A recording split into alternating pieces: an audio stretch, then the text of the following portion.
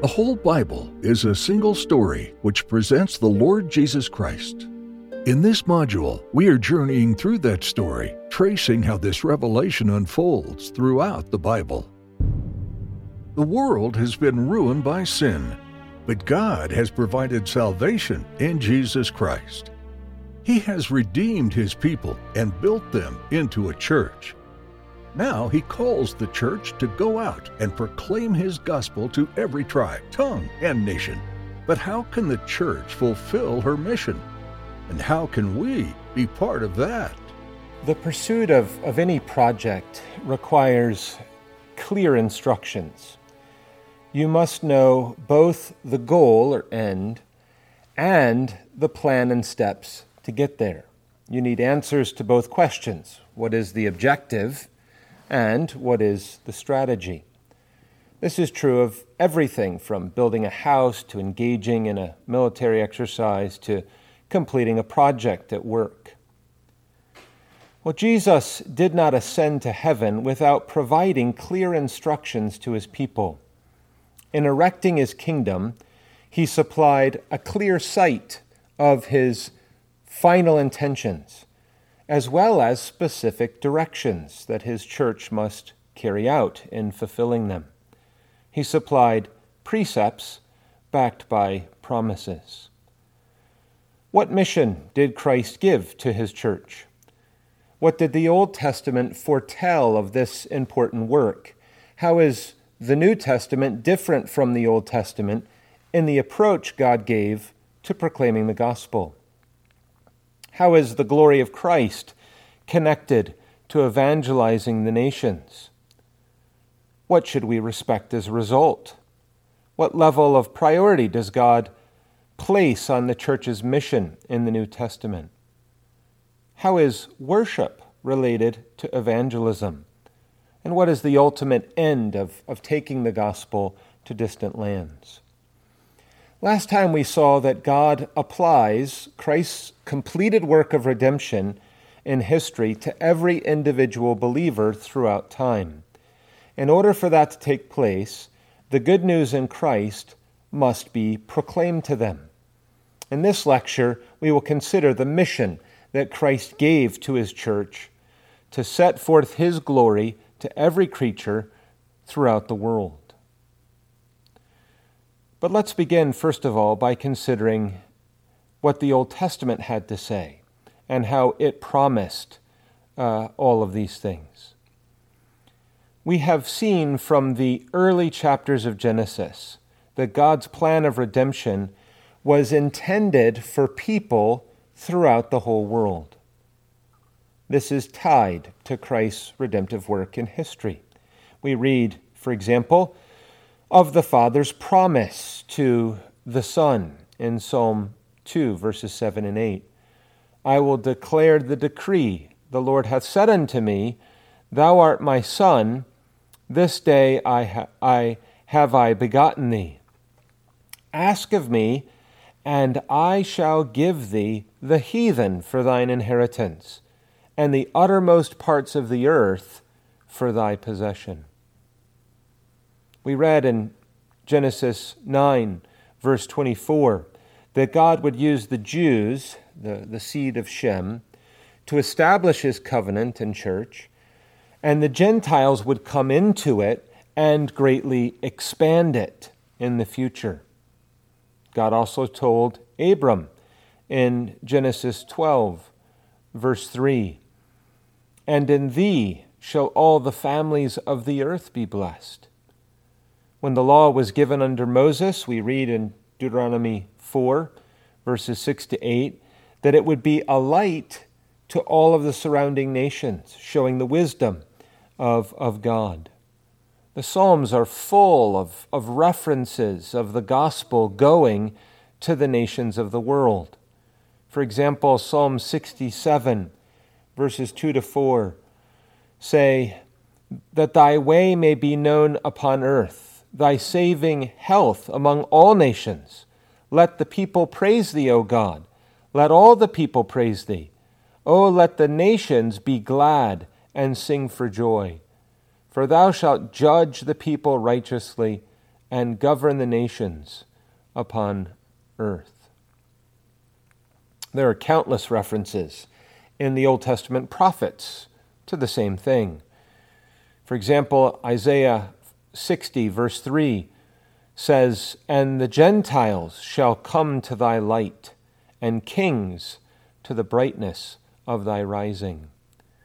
In Daniel 7, verse 14, it foretells of Christ's worldwide reign at his ascension. It says, "And there was given him dominion and glory and a kingdom, that all people, nations, and languages should serve him. His dominion is an everlasting dominion, which shall not pass away, and his kingdom that which shall not be destroyed." We have seen throughout this course many other examples of the building momentum within the Old Testament, pointing forward to the fact that the Gentiles would be enveloped in God's plan of redemption.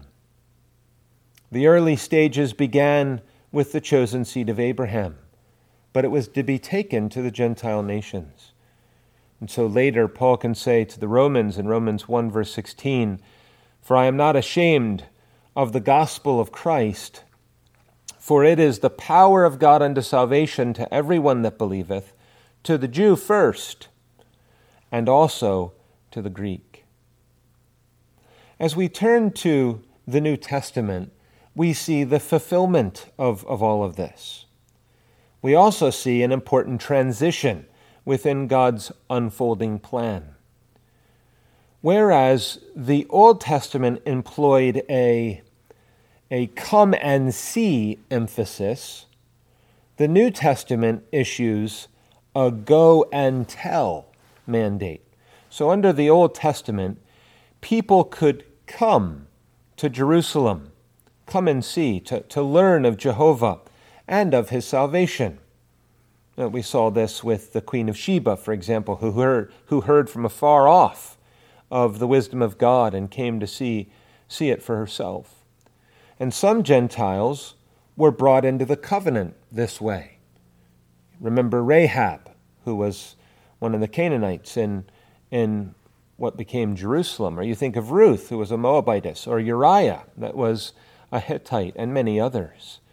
They were brought in to the covenant through their knowledge of the gospel, but it was a come and see emphasis, if you will. But before Christ's ascension, he gave his church the Great Commission, which states, Matthew 28, verse 19, Go ye therefore, and teach all nations." To go and tell mandate. The presence of God would no longer be confined to the geographical location of Israel. Instead, Christ says in Acts 1, verse 8, just before his ascension, "But ye shall receive power after that the Holy Ghost is come upon you, and ye shall be witnesses unto me both in Jerusalem and in all of Judea and in Samaria and unto the uttermost part of the earth." This is a picture of expansion that would fill the whole earth. Think back to Matthew 13, where Jesus tells a series of parables about the kingdom of heaven. They teach this point about expansion. And so he'll speak of the mustard seed, which is the smallest, the tiniest of all seeds, and how it grows into an enormous tree and fills the earth. He says this is a picture of the kingdom. Or he uses the parable of leaven that is sown, if you will, into the lump, and then fills the whole lump or piece of bread. The kingdom begins small and it fills the whole earth. In each case, it's a picture. You remember Jesus had 12 disciples and a handful of other followers. Or you think of before Pentecost, 120 people are gathered in the upper room. It's a small beginning. And yet Jesus says that the gospel would be taken to all creatures. Jesus has conquered sin, death, Satan, and hell.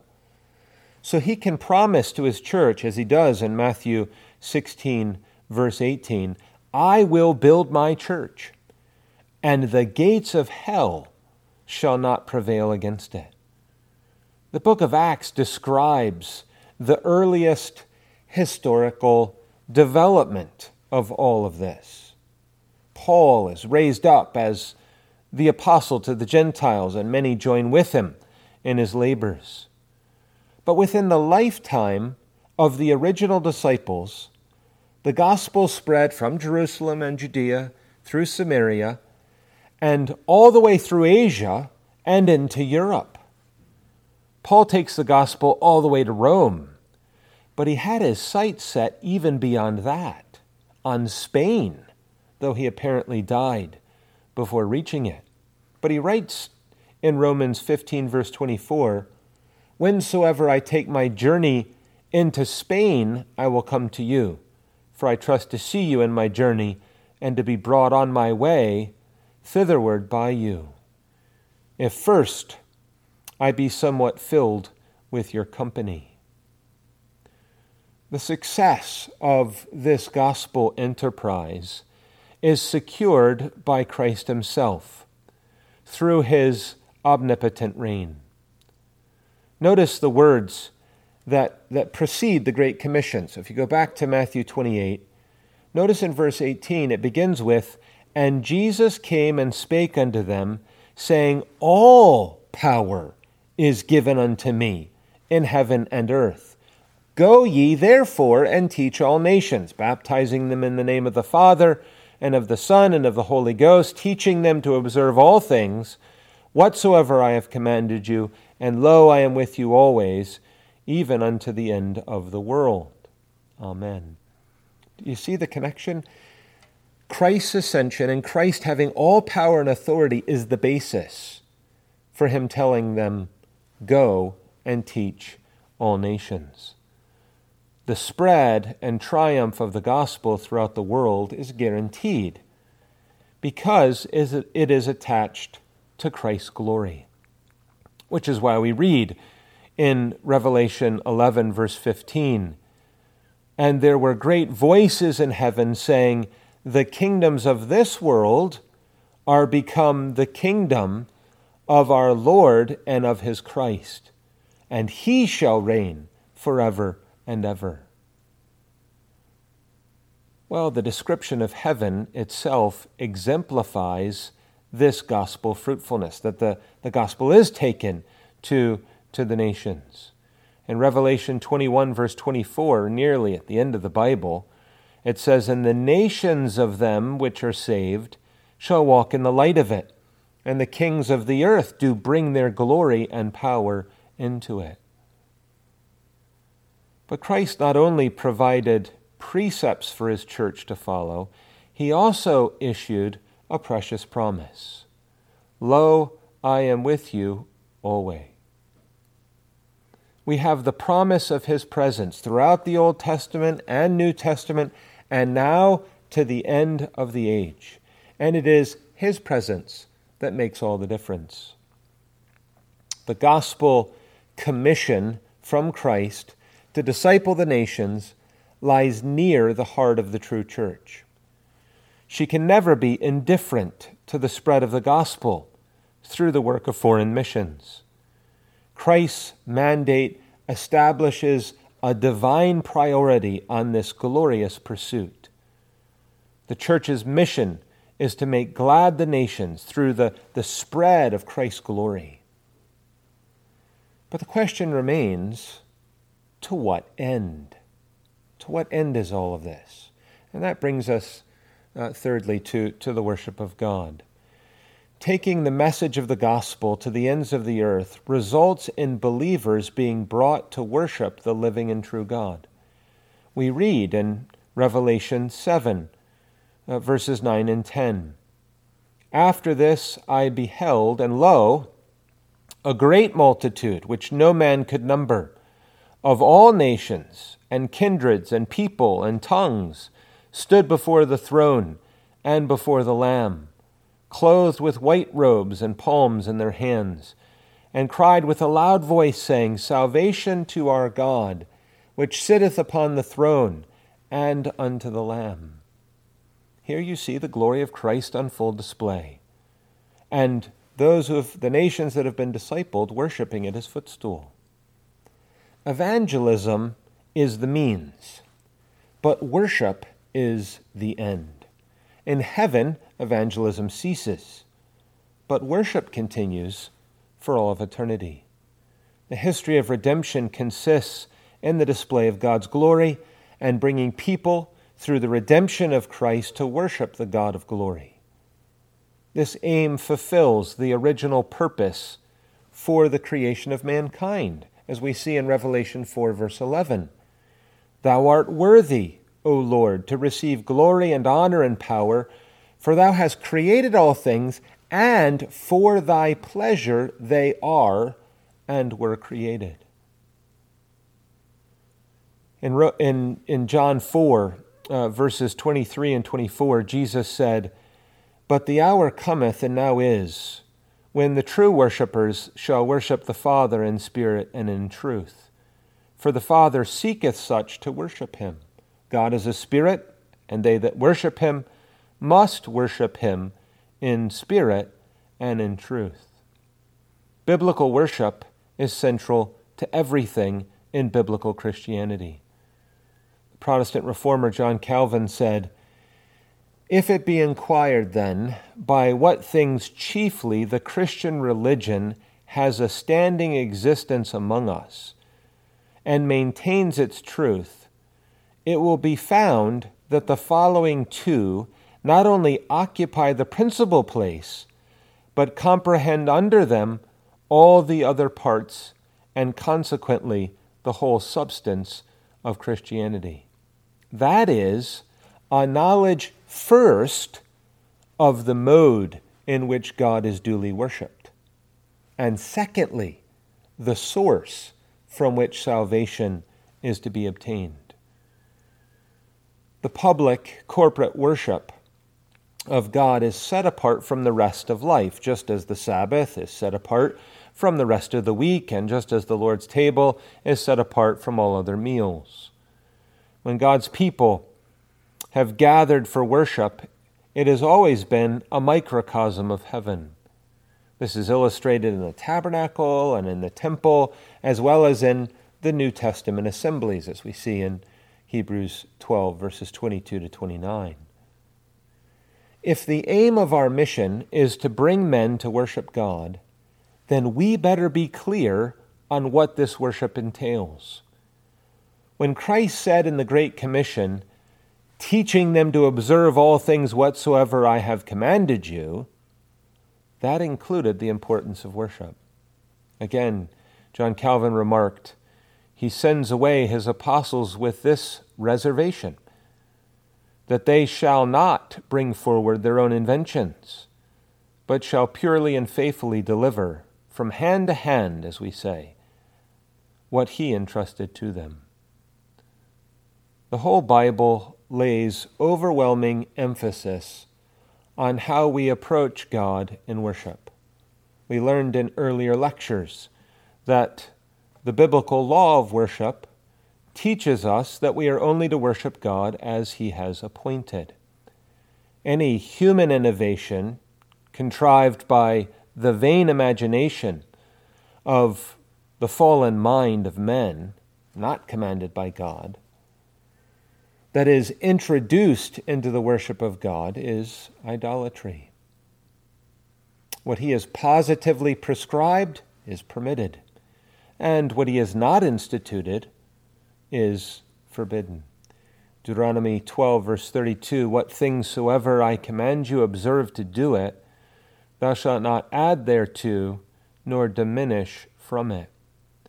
Westminster Confession of Faith, chapter 21, paragraph 1, summarizes this when it says, but the acceptable way of worshiping the true God is instituted by himself, and so limited by his own revealed will, that he may not be worshipped according to the imaginations and devices of men, or the suggestions of Satan, under any visible representation or any other way not prescribed in the Holy Scripture. So, for example, in the New Testament, the acts of worship that God has sanctioned include the reading of Scripture and the preaching of God's Word, the singing of psalms, prayer, administration of the sacraments of baptism, and the Lord's Supper as the ordinary actions of worship. All of the strands gathered throughout Scripture are woven together to emphasize the priority of pure worship. The goal is to bring people throughout the world to worship God in the way that He has appointed in His Word. Unregenerate men always have a natural propensity toward idolatry and false worship. Pagans worship what they please and as they please.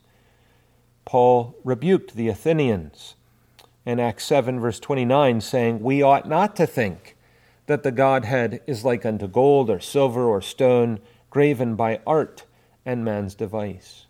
We see the same thing underlined in Romans 1, verses 21 to 25. We need the Scriptures, which are alone sufficient to instruct us on how best to worship God. They teach us that Christ alone, as head of His church, has the authority to appoint ordinances of worship. Westminster Confession, chapter 20, paragraph 2 states, "God alone is Lord of the conscience, and has left it free from the doctrines and commandments of men, which are in anything contrary to His word, or beside it, in matters of faith or worship." The church cannot invent new acts of worship as an independent, autonomous, sovereign body. We are to submit to what Christ has commanded. The second commandment establishes this principle, as you'll remember, and the fear of God drives us to meticulous care in ordering our worship according to His word. We see this demonstrated throughout both the Old Testament and the New Testament. The first instance is found, of course, in the account of Cain and Abel, which we considered earlier in this course. In Leviticus 10, verses 1 to 3, Nadab and Abihu were killed for worshiping in a way that God had not commanded them. Even kings were punished for this. You think of Uzziah and Jeroboam, and godly magistrates upheld this principle. For example, Hezekiah, Josiah, and Nehemiah. In Matthew 5, verses 17 to 19, Jesus insists on the maintenance of the Ten Commandments. He rebukes the Pharisees for holding their man-made traditions of worship and rejecting God's commands.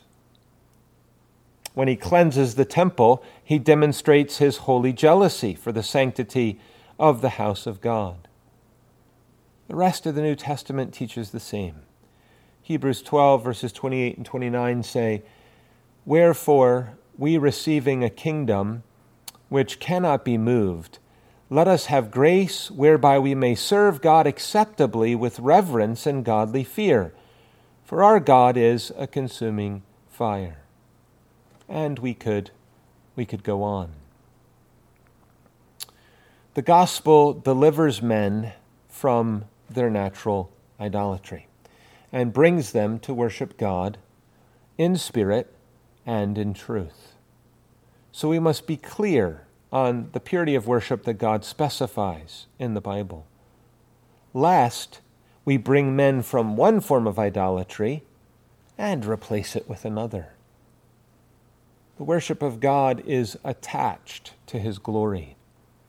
God gave His church the mission of taking the gospel to the nations, to proclaim the good news of redemption found in the person and work of the Lord Jesus Christ, so that those who are saved might be made glad in the sight of His grace and glory, and enjoy the pleasure of ascribing unto Him all of the praise. And so you can recognize how this mission of taking the gospel to the nations is a means to the end of bringing men and women, boys and girls from every nation, tribe, and tongue to worship the living and the true God according to his word. This is very much central to the church. So in conclusion, we've seen that God calls his church to proclaim the gospel to every tribe, tongue, and nation, thereby displaying the glory of God through redemption in Christ and its power to bring those throughout the world to worship him. What will be the end result of all of this? In our final lecture, we will explore what God reveals about the culmination of history on the last day and beyond. We hope you have been inspired by what we have considered in this lecture. Join Reverend Robert McCurley next time as we delve further into our journey through biblical theology and ask, what will happen in the last day?